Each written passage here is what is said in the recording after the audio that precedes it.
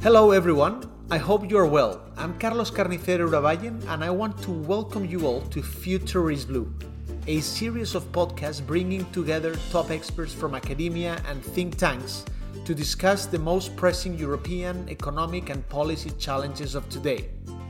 This is a Funcas Europe initiative and we hope we can bring new ideas for a more inspiring debate about Europe.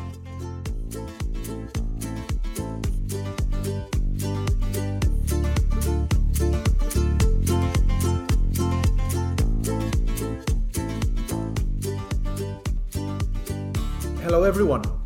We're joined today by Alice Faibishenko, who's Senior Advisor at Funcas.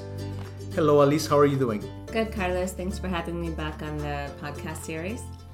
Absolutely, you're welcome. So as you know, Alice is joining this podcast every couple of months, and she's bringing us always some insights from the latest C4 report. And the C4 report, let me remind everyone, that is the Funcas flagship publication. So it's great that you are with us, Alice. And today I understand that we're going to start this conversation talking about the Euribor indicator. And before I let you start, let me remind our audience that the Euribor refers to the Euro interbank offered rate. Euribor rates are based on the interest rates at which a panel of European banks borrow funds from one another. So Alice, what's new when you are taking a look at the report, and what does it say about the latest trends when it comes to the Euribor indicator? Sure, Carlos. Well, just to start off, we're going to be highlighting some of the analysis that was conducted in the CEFO that was published at the end of March, which focuses very strongly on the implications of rising Euribor and how that affects different segments of financial markets and the economy. But first off, we will be in this podcast talking about the mortgage market and also relatedly Spanish employment trends in terms of how the Euribor has affected the mortgage market and also how Spanish employment trends feed into that market. But first off, I wanted to start off by saying that the bulk of the analysis that is covered in this March issue of CEFO actually was performed right before the collapse of SVB, Silicon Valley Bank, and the tensions related to Credit Suisse. So it may not reflect all of the recent volatility that we've seen in financial markets, in particular as regards to the banking sector. So we'll keep that in mind. That said, there has been a significant increase in short-term interest rates since the summer of 2021. It's possible that following that upward shift, long-term rates may have stabilized. And under this scenario, we could see a situation that as short-term rates keep increasing, we'll see that stabilization of the long-term rates, and that'll generate a downward sloping yield curve. But I did want to just highlight again the importance of the fact that the evolution of Euribor, as you mentioned, it's a function of central bank reference rates. And usually that depends on the evolution of the European economy and inflation within the case of Europe and the ECB. But also in this particular anomalous case with SVB and the fallout from that on the other side of the Atlantic as well, we're also going to have to look at the path for financial markets and whether we will continue to see these bouts of instability and volatility as we have with these recent tensions. That will also affect the path of the Euribor in the months to come. In the meantime, both the ECB and the Fed have pretty much stuck to their path. They've both had monetary policy meetings after this episode of financial markets tensions and stress related to these bank tensions. And both of these central banks have opted to keep policy on track. They've avoided sudden shifts in their strategies. The understanding is that they assume that this would be not the right time to shift gears and that it could be even more disruptive and create distrust. So as we said, the ECB stuck to its roadmap, a 50 basis point increase, hinting also that financial stability will play a key role in the coming weeks as regards future rate moves. The Fed also raised interest rates by 25 basis points, pointing out that this will not be the last rate increase. So for the time being, no major shifting gears in central bank policy. And that said, though, the financial stress that was initiated by SVB, it's going to be difficult to contain. It will complicate the inflation outlook and fixing this inflation problem.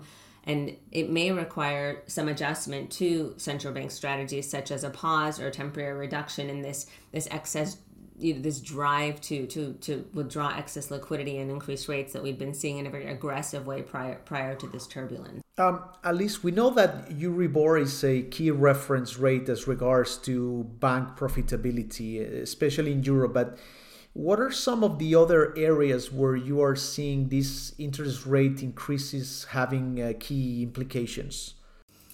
Yes, well, that's a very good point that you already mentioned in your question. In terms of bank profitability, the Euribor is the reference rate. It's very important.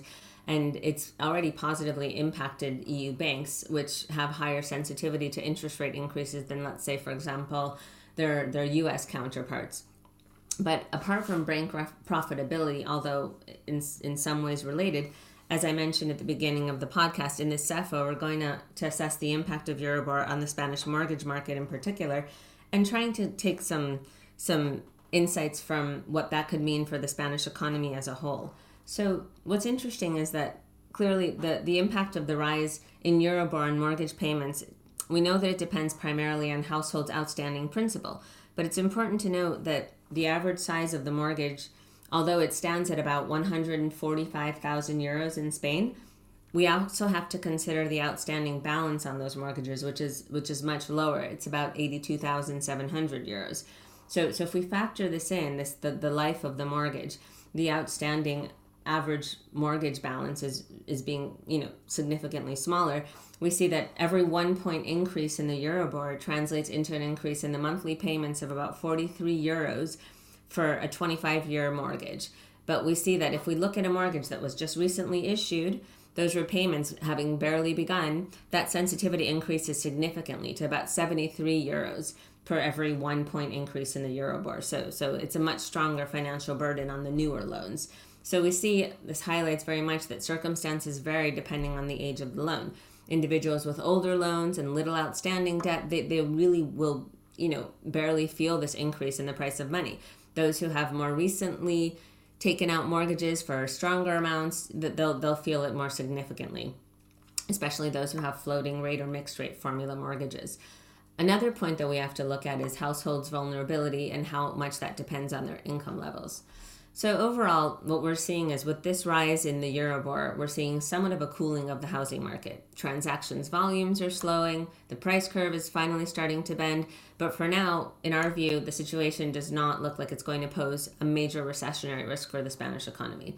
That said, longer term, we'll have to really watch the trends in employment because that's ultimately going to be the main determining factor of whether households will be able to service their mortgage debts.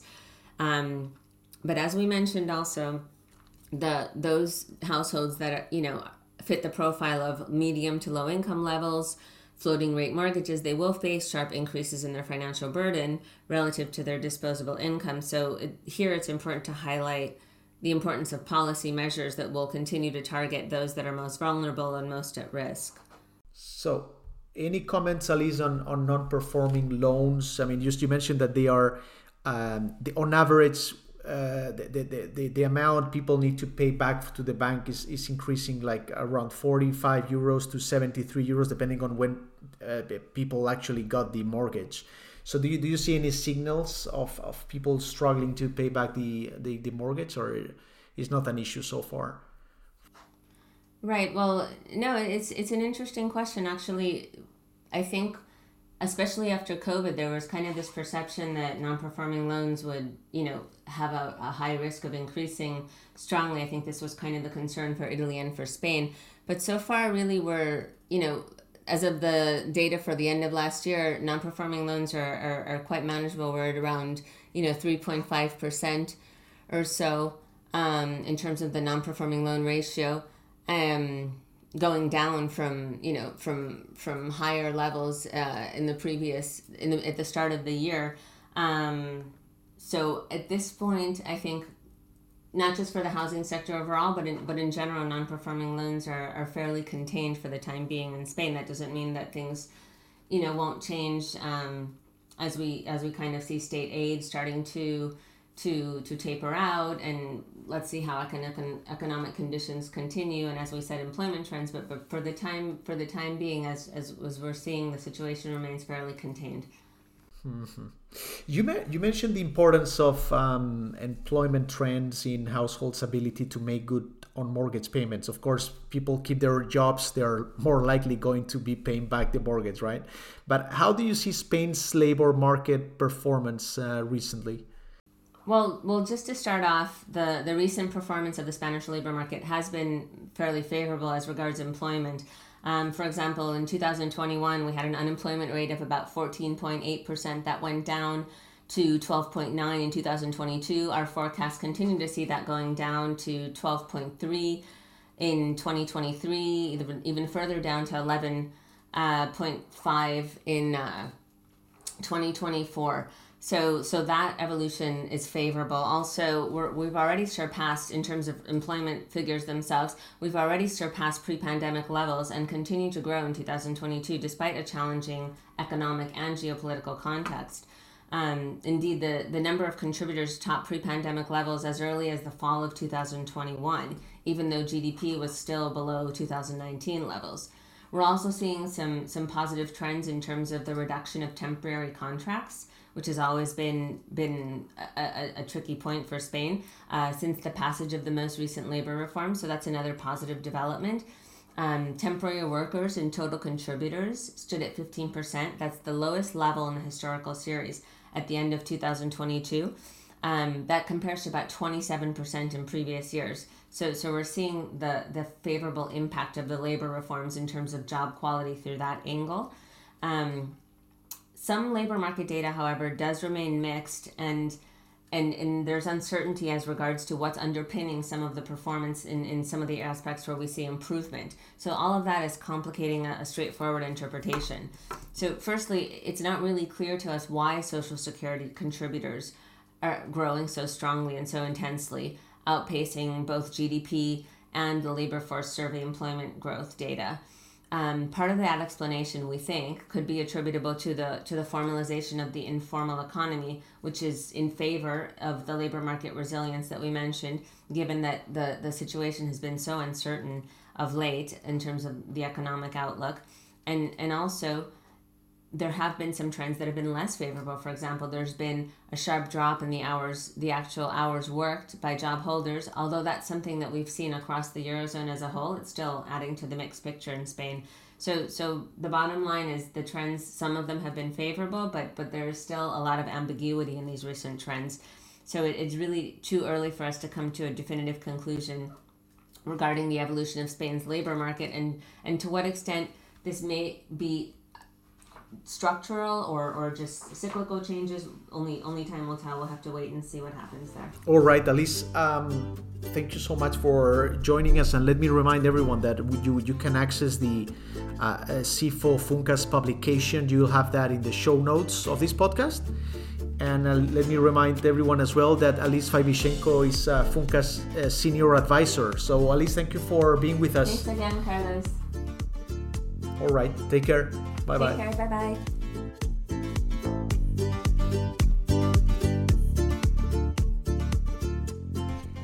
Thank you all for joining. This was all for now. We will come back soon with more exciting speakers on Europe's economic and policy-related key debates.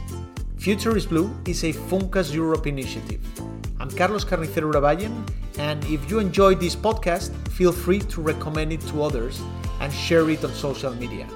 Thank you all, and stay well.